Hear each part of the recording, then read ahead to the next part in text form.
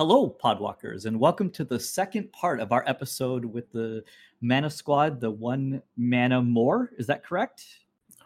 Other way around. One more mana. One more mana. Okay. I almost thought it was just like a Ristic Study kind of reference, like, are you paying the one sort of thing? So, yes. So this is our part two. Last episode, we kind of really went through our design philosophy, how we approach deck building, talked a little bit about some of our decks. And today we're really going to jump in and talk about what that can mean for us, what it means about us, kind of how that can come into our deck building style, and how to apply it to the real world. What kind of can be a take-home message. But we need to reintroduce ourselves and start with another good burning question. And today we're going to ask, what is a deck that you either are working on or looking forward to building that you haven't finished yet? So I'll hand it over to you guys first. Cool. I'll start it off. This is Sad Senpai, or you can call me Sad for short. One deck that I'm definitely interested in building is NES, the Gale Force. This is the 3 blue Jin commander from Jumpstart. Has flying. It's a 4/4, and you pay 2 in a white. 2 or hybrid mana of white or blue, attacking creatures with flying at +1/+1 until end of turn. And the kicker on this thing is when 3 or more creatures you control with flying attack, each player gains control of a non-land permanent of your choice, controlled by the player to the right. So pretty much just doing the whole switcheroo kind of thing going on with all the players at the table. And I think this is probably the best crafted Jin that Wizards has created in a long time. Especially the fact that it's legendary and it's not so many hoops you have to jump through to do the good thing. I just love that aspect of it. So I'm looking to do some interesting and also terrible things with it. I found that card real interesting because it's got like flying tribal sort of as a thing, and as a mechanics kind of person, like that's really interesting to me. Yeah, it definitely gives flying a shot. You can get your birds in, your thopters in, your spirits in. Go nuts. Whatever. If you want to make it a central flying thing like birds or spirits, do that, or just go all across the board. I don't discriminate, so I'll see what happens when I throw all these things together. And I'm more interested in the switcheroo aspect. What am I taking? What am I giving away? And changing board states. It's really funny. I mean, for blue-white, you're getting the elements of chaos, which usually you have to dip into red to really get that. It's kind of cool to see that flex over into just those colors. Yeah, it definitely reminds me of the ultimate ability for Amanatu, the Fate Shifter, I believe. Is the commander, the Planeswalker. Yeah, Planeswalker commander. And I love that last ability because most people don't expect you to get it off, or if you do get it off, they're not really paying attention if you are going to use it or not. They're just mostly worried about what are you flickering and or what cards are you drawing. And so there's been one time I was actually able to get that ability off, and it changed the game very drastically when it happened. I didn't even care if I got the least amount of things. It was just that things were happening that weren't supposed to happen, and I was so happy about that. Let's see. The deck that I'm currently brewing is a Ulamog deck, and I know a lot of people out there thinking, "Oh, the Eldrazi's are coming," but no, artifacts are coming. Mirrors, the Thopters, all the engines, everything is coming. And they won't see it coming until it's too late. See, once again, this gets us back into last episode. If you haven't gone and listened to that one yet, I do recommend going back because we're going to be building off of it. But Ken talked about in the last one that he kind of wants to keep people on their toes and not really know what they're necessarily. You like to play with expectations, it sounds like. Exactly. Like my thing is, I don't want you to think you know me when I sit down. No, no. Yeah. And, have people maybe wasting some of their time preparing for the wrong thing. Exactly. It's like, yeah, go ahead and cast Ulamog. I want you to. Uh-huh. Yeah. Use resources on things that really don't matter. I like this. Alex, how about you? Yeah, I go. So I'm Alex on Twitter at Alex or at Mel_Chronicler. The deck that I'm kind of brewing right now is a Oathbreaker deck for Narset of the Ancient Way from the Ikoria set. Because I was opening packs. This one is purely the aesthetics of the card. Because I opened the I don't know what they call this, the showcase or whatever, the just gorgeous comic extended art version of this card, and I knew that I needed to do something with it. And Oathbreaker is a nice way to do an EDHE sort of thing, but then have this Planeswalker always on the table. Even if I haven't cast her, she's like there as the leader of the deck. And also what was really compelling for me as I started to build this deck, I realized like she cares about non-creature spells. And Planeswalkers are actually non-creatures. And that always enjoy trying to do like a Super Friends deck. And I've been trying to find a place for Sarkhan the Masterless from War of the Spark, because this Sarkhan, his +1 turns each Planeswalker you control into a 4/4 dragon with flying. And so I've been trying to find a place for him to be kind of the win condition of a deck, and this seems like a good fit. Well, and I am Hobbs Q. I can be found on Twitter and pretty much everywhere at Hobbs Q. And right now I am I'm trying to expand a little bit into, I've been playing with people who are a little more okay with things like Unmander, playing the stuff for, like I run a couple of silver bordered cards now in my Sir Gwen deck because Circadian is just amazing. And so I also I also have Sword of Dungeons and Dragons because it's an equipment deck. But I actually am working on building X, just the card X from Unset, and naming it X Gun Give It to You. So the idea is basically to give away permanents or to swap permanents, kind of what Sed was mentioning. But I want to do things like illusions of grandeur and kind of other things that are like, once they come into play, they don't really matter, and give them away. So I want to work on trying to kind of build around giving permanents away or swapping permanents. But I really am planning on using at least some silver bordered cards, because I want to try to see how to build that and if it really does feel okay or not. I mean, gets back into the discussions that we've talked about. Ken was mentioning that the social contract, and upfront kind of trying to have that discussion. Like, this is a deck that's mainly, if people are okay with it, then I will play it. So that's us. Last time we talked a lot about kind of our design philosophy and kind of how we approach EDH and EDH deck building. Today, I really want to bring this to kind of this idea of narratives. Deck building is one way to kind of tell a story. We all kind of approached last time discussing things that we did when we're looking at deck building, kind of what our mindset is when we build, what we want it to look like to the people sitting across the table from us, what the commander means or doesn't mean. All of this are things that go into a narrative, something that we are crafting about ourselves. This is kind of an idea even about self-identity. And I want to get into this because these are the stories that we are telling about ourselves. And these stories can oftentimes come into conflict when we kind of are in the real world.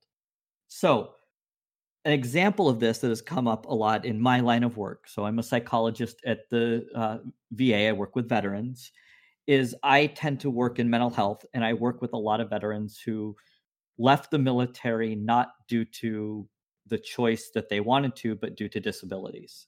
And a lot of people who are in that situation have really crafted this narrative for themselves of that's who they were going to be. They were going to be the soldier. They were going to be military. They were going to retire from that. And that was taken away, or that is something that's changed about them. And a lot of what causes the stress is this idea that you're trying to overcome these narratives that you have built, or these narratives or these stories. This can go along very well with the deck building element that we are kind of talking about. And I'm curious, when we were talking about those things, how much of yourself do you feel is being reflected in how you approach EDH or how you approach deck building? So I'll take this first. being the very introspective person that I am, I don't know if that's just a psychologist in me or just my personality, um, or whatever. But I did take a look at the psychographics coming into Magic. I took a look at the color pie to see what they said about the players playing those colors and what those colors represent. Um, I am on paper a Demir player, blue black. Um, a, a lot of my stronger decks tend to at least have those two colors in them, and I actually enjoy playing those colors. And I do believe that they actually represent a portion of my personality. It's not that I'm necessarily, trying to assassinate people.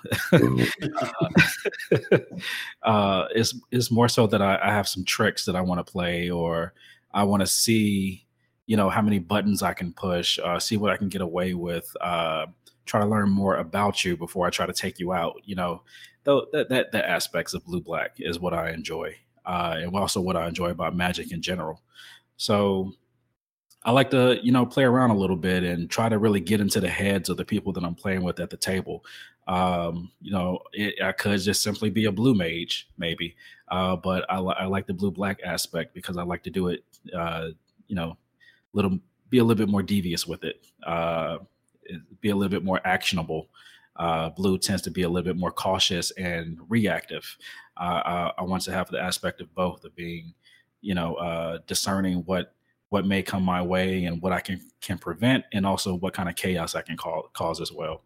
So I do think that the color pie accurately reflects me as a Magic player. I think that it reflects other people as well. And we may talk about this a bit later, but I'll just say it now. But I try to take that aspect into other colors, being devious and being, sneaky, and try to learn more about the players at the table, what type of players they are and how I can throw them off balance, and try to apply the blue black Demir aspect into no matter what other color that I'm playing. Like for a while I was playing red or really any other color as I would a blue player. Being reactive and stopping things and making things go my way. And I try to carry that over to every other color pie as well. Well, you mentioned even your green mono green deck was built around Sneaky Mill, Right. blue ability at its core. Yeah. Yeah. And I'm curious, if we're talking about this from, you mentioned the psychologist in you, or kind of that piece to it. You were mentioning, I think this was a little bit off air, but we were talking about your role as a school psychologist, or educational psychologist, sorry, and your after school programs. And I was actually interested to hear kind of a little bit more about that. Also, to see how, does that Demir viewpoint extend to something like your work or your life outside of Magic itself?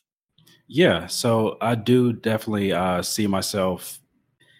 I think I would categorize myself maybe more as Esper in real life, because I feel like Demir seems like the villain, but I see myself as the hero, maybe, with the kind of work that I do. I work with inner city kids in high school, teaching them basically life skills and mentorship, and basically skills that they can take with them after graduating high school to, whether it's entrepreneurial or things that they're actually interested in as far as going into the workforce, and just things that make them satisfied about themselves, that they feel like that when they leave high school that they can be proud that they actually have these skills. And one of the things that we were actually working on this past semester, or really past year before the pandemic hit, I was teaching them how to create podcasts. They all came into the program very enthusiastic about anime and music and sports and whatever the topic is. And a few of them expressed that they, wanted to have their own YouTube channels on the side. So I asked them as a group, I was like, so would you guys mind learning how to learn the technical aspects of, starting your own podcast? And most of them said yes. So the assignment at the end of the year was for them to actually create their own podcast as a group. And so throughout this entire time, I'm talking to them about YouTube. I'm talking to them about anime, manga, talking to them about algorithms, everything that goes into the aspects of, being an entertainer or a personality on in a podcast world. And this entire time, no one ever questioned how I knew this information. It's because I'm a podcaster. Right. I won't tell them that until the appropriate time. So that's the sneaky side of me that, I have information that I'm withholding from you that I'm going to share at a later time. It could be critical information, but maybe not, and maybe not so much. But that's kind of real world aspect of me in a nutshell, is that I kind of like to have some information that I keep or withhold, and I share at a critical time, at a valuable time, to kind of make the whole of the picture of the puzzle come together when I feel it's right. I mean, one of the things I liked you said that the kind of the idea of Esper, you could see yourself as a villain, but this is all about perspectives. I mean, everything that we're going to be talking about, even just with how you were looking at, when you choose to reveal that information, is about perspectives. You are seeing yourself as somebody who's trying to bring these kids along. I mean, you're trying to get them the space to grow, and yeah, you've got information, but you don't want to just here's a bunch of information that I have. You want them to have some discovery, it sounds like. Yeah, definitely. That's actually my approach to magic is discovery. And that's my approach to my teaching as well. We talked offline, but I have many hats. I'm also a part-time college instructor. So I take my philosophy everywhere I go, is that I want it to be a path of discovery, not just giving you all the information at once. Kind of want to lead you to the well as you're taking a drink. And you mentioned this. Yeah, I mean, you have all of these different hats, and I'm wondering, does that impact kind of this idea of how you see yourself, kind of what your narrative is, or kind of the story of who Ced is? I would definitely say so. Growing up, I've always been a dabbler into many different things. The saying is usually, jack of all trades, master of none. That's kind of the role that I took for a while until I tried to settle in on something. And I just have so many skills that I learned growing up, and I had a hard time trying to figure out where to apply that to.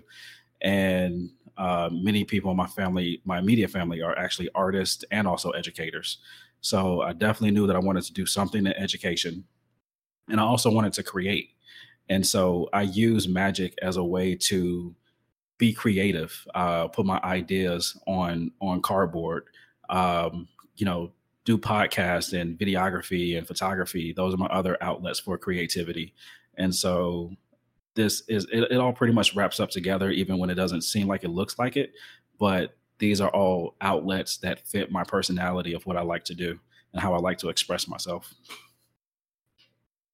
I would say, and based on what you were talking to us about last time, it really does seem to come through in the decks that you were describing, or kind of how you approach just even starting with your idea, where you go from there. Yeah. I want it to be something new, something exciting, something that's a head turner, something, a head scratcher, not just something that everyone has seen all the time. And because I feel like that gets boring. You start to judge what the deck is already going to do or what the play style is already going to be. And even in my classroom, I throw a curveball at you. So you may know what the topic is for that day, but you don't know how I'm going to present it. So Ken, I was thinking, one of the things that really struck me behind your whole design philosophy, even starting from step one, was there was a couple of different elements. There was kind of a surprise element where you want people to be kind of questioning what's going to happen. But the other thing that really stood out when we're talking about this real world topic is this idea of contingencies. You mentioned the Boy Scout be preparedness, that you kind of make sure that you have kind of elements of a graveyard hate, or you have interactions. And I'm curious if that is something that just comes from your personality outside of Magic. Is that specific to when you're playing? Yeah, I learned from a young age from Scar to be prepared as much as you possibly can be, even though it didn't work out too much for him. But the way my deck building blends into my real life, I I take cues from, for example, like Paul Laura's Dunbar's poem, We Wear a Mask, We Wear the Mask. So you kind of present for position, but you don't reveal your true intent. So like when I like to prepare for things because you don't like, for example, a rainy day. Something may eventually, it may not happen, but it does happen. You want to be prepared for it. So in life, I build in contingencies for everything. Like what happens if something happens to my car? What happens if something happens to my job? And that's just the way of growing up to be secure and prepare for anything that life throws you. And I think I've taken that elements over and taken it into my gameplay as well. There's also my play style too. The way that I work and operate, especially if I'm in a group, is that I want everyone to benefit. And I want everybody to enjoy the gameplay in the same ways in life, no matter what we're going through, just as long as everyone is, enjoying the ride. That's what I'm here for. But in case something's happened, I want to be able to plot and plan those interactions. Yeah, I mean, you said, winning is secondary, but you have those are built in. And it seemed that a lot more of this was about bring along. Like you wanted to bring people, you want to make them better. You want to bring them, you want them to have a good time. That is your number one kind of goal, is to have it be interesting, to have it be different, to kind of have people thinking, almost like trying to figure out what is going on and have that be a sense of discovery. Exactly. And I'm wondering how that kind of can apply or come across in your real life. So, like, for example, I work with SED, and I also work with various other people, the other groups too, because I have a bunch of different projects that are going on outside of my main job as a programmer.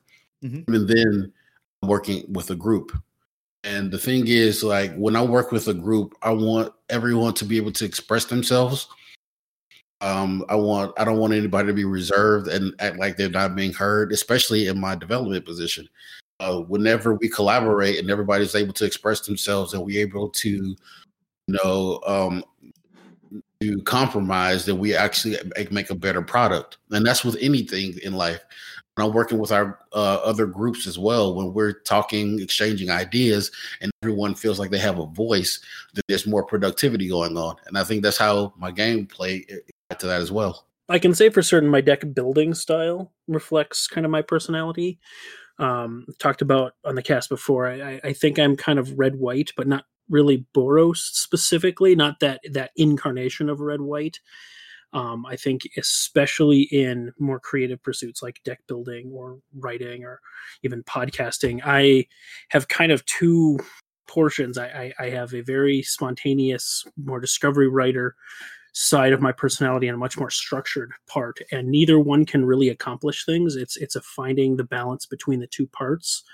And I think that goes into, like last episode when I talked about my deck building, is a lot of me looking for little cards that go together and then can kind of pull out and go with different cards. And I like these little engines. And I think that it's kind of reflective of the idea that I'm kind of looking to find the cross section between these two parts of my personality, where I can the right balance between there's enough structure to get me started, enough space for my spontaneity to work, but then sometimes that goes in weird directions or doesn't actually be productive. So I need the structure to keep it productive and kind of on task. And I know that for me, I touched a little bit on this towards the end of last episode, but for me, deck building a lot of times starts with just what do I have around me? I kind of try to pull together from the cards that I already own. And part of this is just because I have a limited collection at this point. I've pared way down over the years because Magic has shifted in terms of how much time and energy I can spend into it. This is where I really think this idea of the narrative or the self-identity for me comes into my deck building, because I think it used to be that I would, I had a very, very large collection. I used to buy collections. I used to, when I left from San Diego, I had probably 50, 60,000 cards that I had just was not ready to move with me. And as I came out to Minneapolis, and as I've had these things in my life change, I have kind of had to adjust what Magic means for me, which then goes back into this deck building philosophy. Gone for me are the days where I could just spend, I could have 10, 15 decks and I would get to play. I would play 4 or 5 nights a week. I have to be a lot more intentional with kind of how I approach Magic because I have limited time. I mean, I have a very supportive wife. I have a very supportive, just family in general to let me do things like record a podcast right now or be able to play online Magic. But even then, I am nowhere near playing the same as I was in my 30s. And I've had to come to grips with this fact that when it comes to decks, I spend more time with a deck. I used to be able to build a deck, and if I didn't like it, it wasn't a big deal. I would take it apart.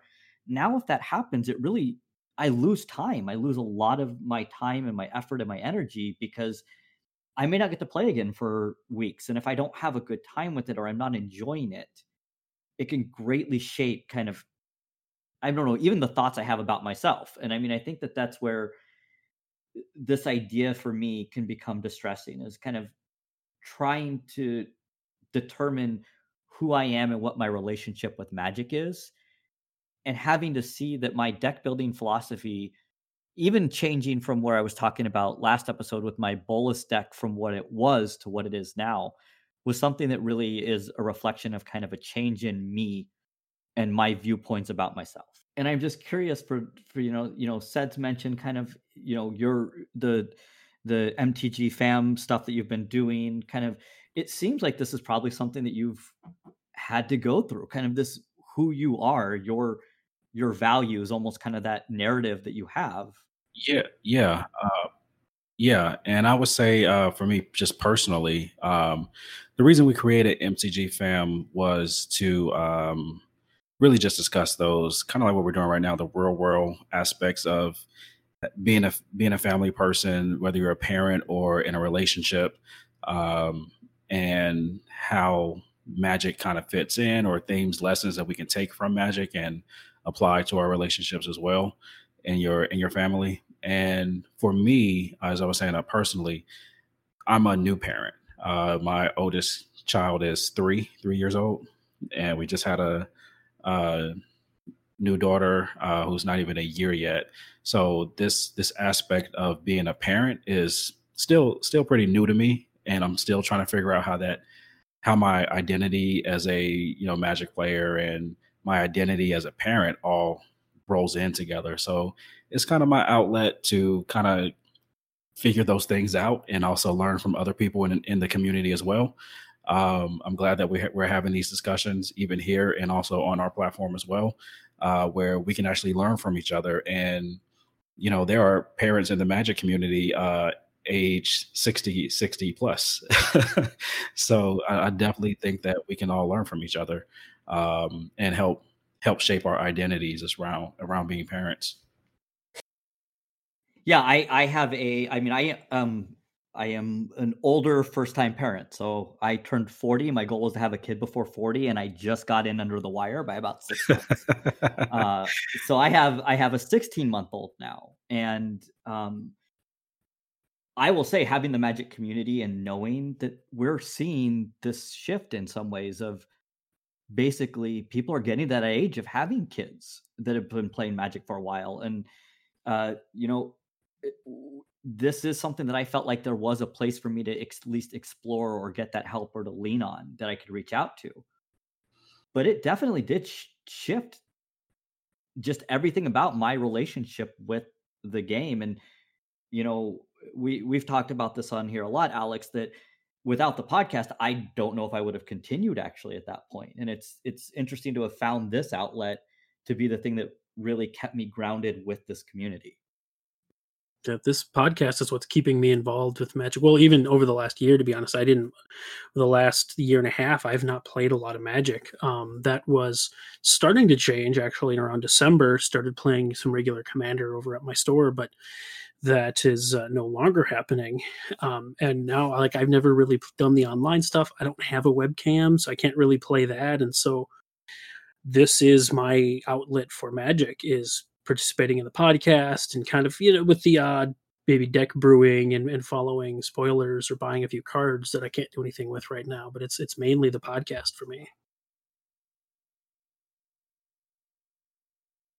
Yeah, if I go on a little tangent because we're good at tangents and we like those.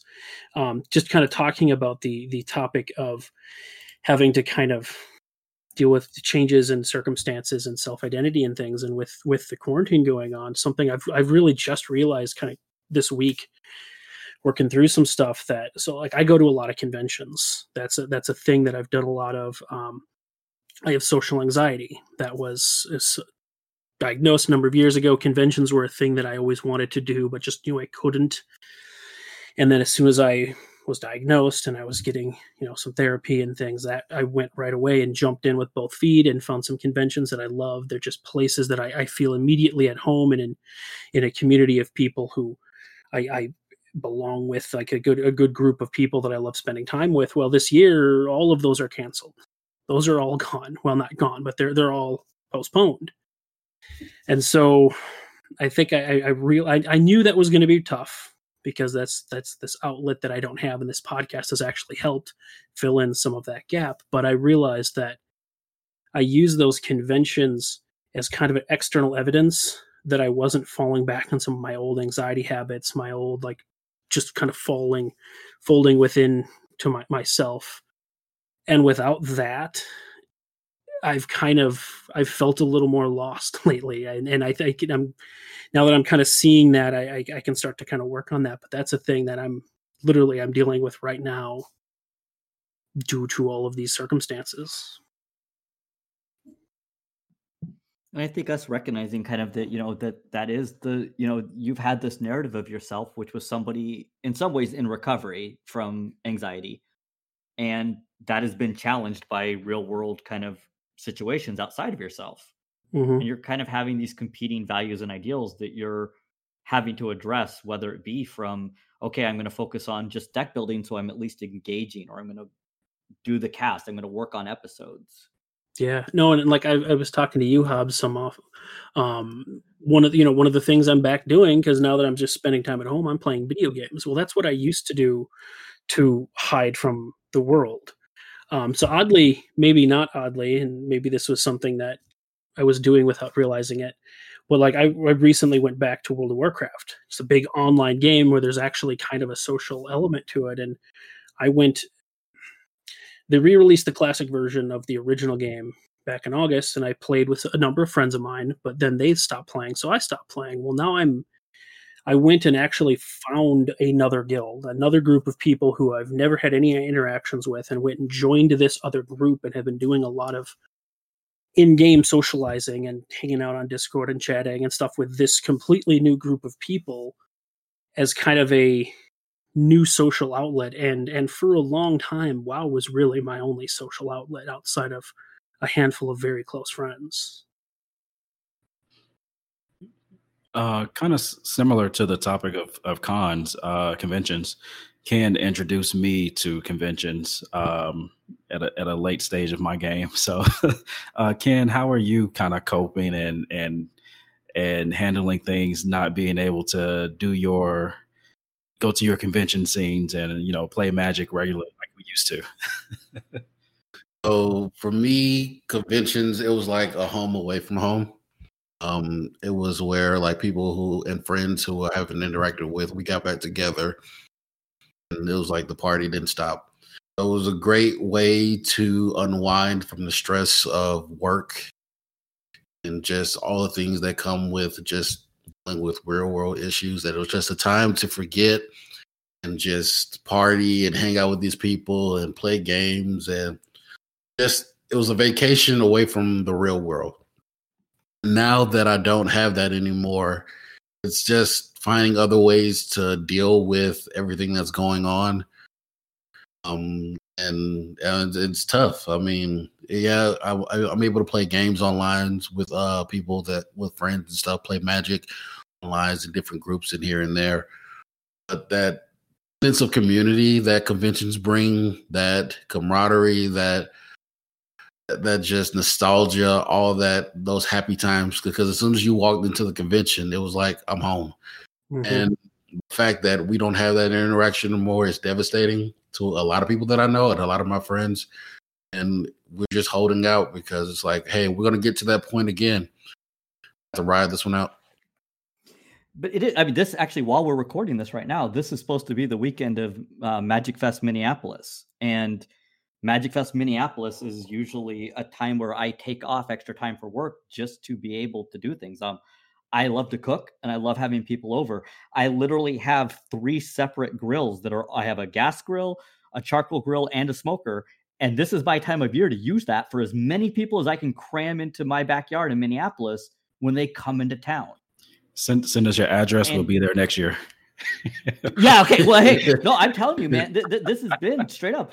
You come here. I usually make tri-tip enchiladas. I make my own, I grow my own veggies. Like it's all just, we do this. We just have my backyard open.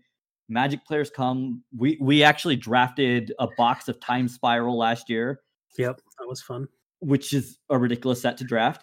Yep. And not having that has actually been, I think it's just now that it's like, okay, that was something that we start planning for months in advance.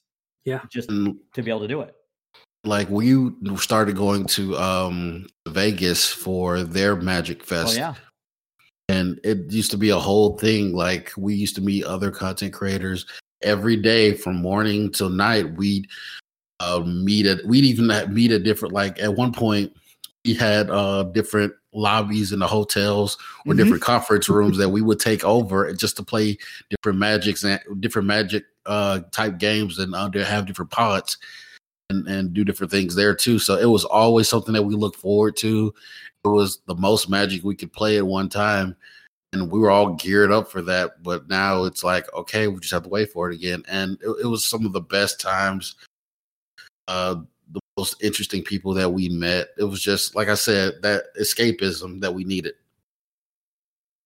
And how to find that in a period of a pandemic, civil unrest, and just kind of everything that has been hitting our community of Magic separate. I mean, we're seeing the real world really bleed into our community right now in a way that I'm hoping that people are not going to forget about or just let go, which has happened in the past. But each day, it seems like we get reminders of that.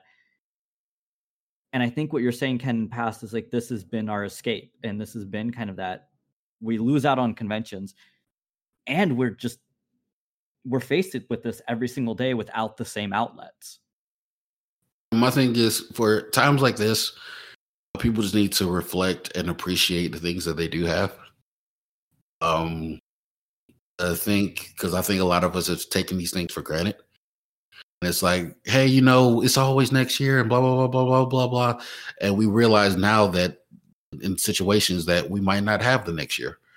So I just want people to reflect and appreciate, be thankful for because not a lot of people can actually play Magic or have these other outlets that we have. What I just have to sit back and say, you know what? I'm glad that I've been able to do this, been up to this point, and hopefully that we'll get back to doing this again. Yeah, and I'll also say during this time, this is going to sound weird, but at the beginning of this year, I said that I really needed this year to kind of slow down for me. So all of this, good, nice and easy, perfect time. All of this may be my fault. But, so we're blaming Sid, your pitchforks and light torches to his house. But yeah, I just had a lot of stuff going on in my life. Like I said, new kid, finishing up my grad program, going into a different work venture, started with a new group of kids that I was mentoring, and I just needed my life to kind of just like, just chill for a minute so I can get things in order. And I'm saying all this to say is that the pandemic happened and I didn't let that stop me from getting my life in order. I appreciate this time because I've been able to organize myself and really plan out the next year or two, get my mind a lot more clear than I needed it to be able to see my next steps, to release a lot of that stress and that was really getting to me.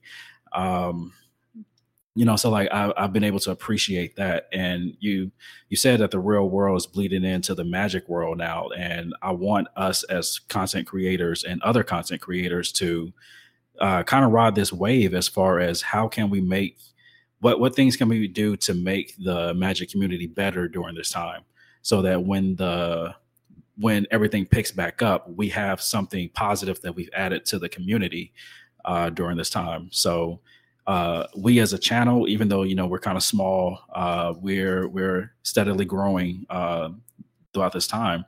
We're taking it upon ourselves to see how else we can reach out to other people in the community to see what we can do to help them as well. So I'm just going to say it here, but it's kind of been in the backgrounds of what we've been doing over the past year anyway. But we're trying to actively add more Black female podcasters to our network to help platform them to join the team and make them more visible. So if anyone is listening to this, just know that they can reach out to One More Mana. We're looking to contact and connect with you as well, specifically Black female EDH or Magic players, because it's all about, and this is what I teach in my class as well. It's all about intent. See what areas are lacking in the areas that you're trying to help, and figure out what you can do to help those individuals in those areas. So Black female representation is very lacking in Magic the Gathering, and I want us to do our part to make them more visible. Yeah, we've talked about this idea that, I know that a lot of creators have wanted to have this idea of like, well, we'll create a space where people will want to come do that, which is awesome. And that's great that, we want to have spaces that people feel comfortable coming to, but there also needs to be that intentionality of actually soliciting or reaching out to people. And we had this discussion for us about, we don't want it to turn ever into this idea of we're asking people to teach us, that we're asking like, ask your Black friend or something that seems like tokenism. But there does need to be an intentionality and not just expect that, those voices are going to get amplified if people don't reach out or don't try to make the collaborations happen, to use their platform however they're able to. To me, it's just the idea that there is at least intention behind it. There's mindfulness. It's not just hopefully it happens. Right. Yeah. And I would say that too, I think that I hope that people are listening and reach out to you guys. I would love to see more of those voices out there, because this time to me, especially with this pandemic and the way things have slowed down, there has to be a lot more mindfulness. And I think that you mentioned the idea of you had plans to slow down. You're using this now to more get things in order, though, which is, I think that idea, people misunderstand the concept of acceptance. There's this within a whole therapy, acceptance and commitment therapy. The idea of acceptance doesn't mean that you're okay with. Acceptance means that you're seeing things for as they are, and you are being aware of what you do have control over or not have control over, and what you're able to make changes with or not. And I think that this idea of mindfulness is not just, I think a lot of people confuse mindfulness also with relaxation. Because you hear people like, oh yeah, you should do deep breathing. Mindfulness is to be observing how things are, not how we want them to be. And I think that using this time, maybe during the pandemic, to actually take stock of that could be beneficial. Right. I don't know if we want to bore people with our psychology talk, but I mean, if they're here, they probably have. I hope if they're not, because otherwise nobody's ever listening to the show. That is a cornerstone of our show. I'll be back to do more segments then about mindfulness and. Hey, you come back. We'll do a whole mindfulness episode. Yeah, sure. That's probably on our list somewhere. We've got a whole list of random topics and things to try to flesh out, and mindfulness is in there somewhere. Gotcha. But Ken and Seth, I really just, is there anything else you want to kind of leave us with? Because I really do just appreciate you guys taking this time to kind of talk about, this started with the discussion of deck building and kind of more of the technical piece of how we play. But we're seeing how that easily bleeds over. I mean, I even liked what you were saying, Seth, about the Dimir element crossing into Esper for you, for how you approach your teaching, or Ken really wanting to have that contingency, that preparedness is something that you value in life. So it makes sense that it's crossed over into your Magic playing. Yeah. We've talked about this before we even started our channel. When we met, we actually created goals. We created our business plan, our mission statements, and everything. And one of the deeper conversations we had was, what do we want from this channel, from this experience, before we even started everything. And so we had to come to terms with that, and we talked it out. And we already know where we want this to go. If Ken feels like sharing, that's fine. But we already know where we want this to go in the future, and how we want that to impact the community at large. Not just the magic community, but our community in a broader sense. And so that's always been our intention with this podcast, with this channel. It's our form of building and also giving back. And so I would hope that other podcasters out there as well, other content creators, understand the, not necessarily power, but the privilege that they have as far as what they're able to contribute to their community and how they can make it better. And so that's really the last thing that I want to say is just, look to yourself to see how you can help other people. And I know this is the old Standby model. If you build it, they will come. We also want to show people, like, Magic is fun. I always say it's like a higher form of chess into the upteenth power. And the way I got introduced to it just was happenstance. But as other people see me playing, I noticed that more people are becoming interested. So we have the ability to introduce more people to this community and grow it even further. Because, sometimes it can be expensive or whatever, but not necessarily. It can actually be very cheap. The broadness of the game and all its facets and the lore and all the other elements surrounding Magic is very engaging to people who've never even witnessed it before. So to have that opportunity to open that door and bring more people to this community, awesome in itself. Yeah, one thing we've talked about on here was that you don't even almost have to play. I mean, at this point, you could, a lot of what's kept me here is this podcast. It's the community, it's cosplayers, it's people talking about building, it's having those thoughts to it. And I do like what you said, that yes, we know that this is it's a luxury good in some ways, and there are ways to still be able to kind of play and ways to get the cards into the hands of people. We had Daquan on, and he mentioned a lot of that. Like, how do you get the cards to the players? Because there are ways to do this cheaply, and being thoughtful about how you can get people to be interested and get them playing, to me, is one of the things that's the most important. But even if so, which I hope they get through with this, and I hope they actually go through with it. There's supposed to be a Magic the Gathering series, but the lore itself is so rich and engaging. It's the stories that they could tell alone would bring more people in. Well, like I said, I really thank you guys for joining us. And if you want to give your last plugs and your sponsors and everybody that you guys got working with you and plans for the future, we'd love to just hear that before we head out. Yeah, definitely. You can find us on YouTube under One More Mana. Find us on Twitter at the Mana Squad. We have a Patreon at the Mana Squad as well, and we are affiliated with TCG Player. You can find the links to that in the description for all of our videos on YouTube. And yeah, we're just really looking forward to engaging with more people over the next year, and making more broad connections, and just seeing where this goes.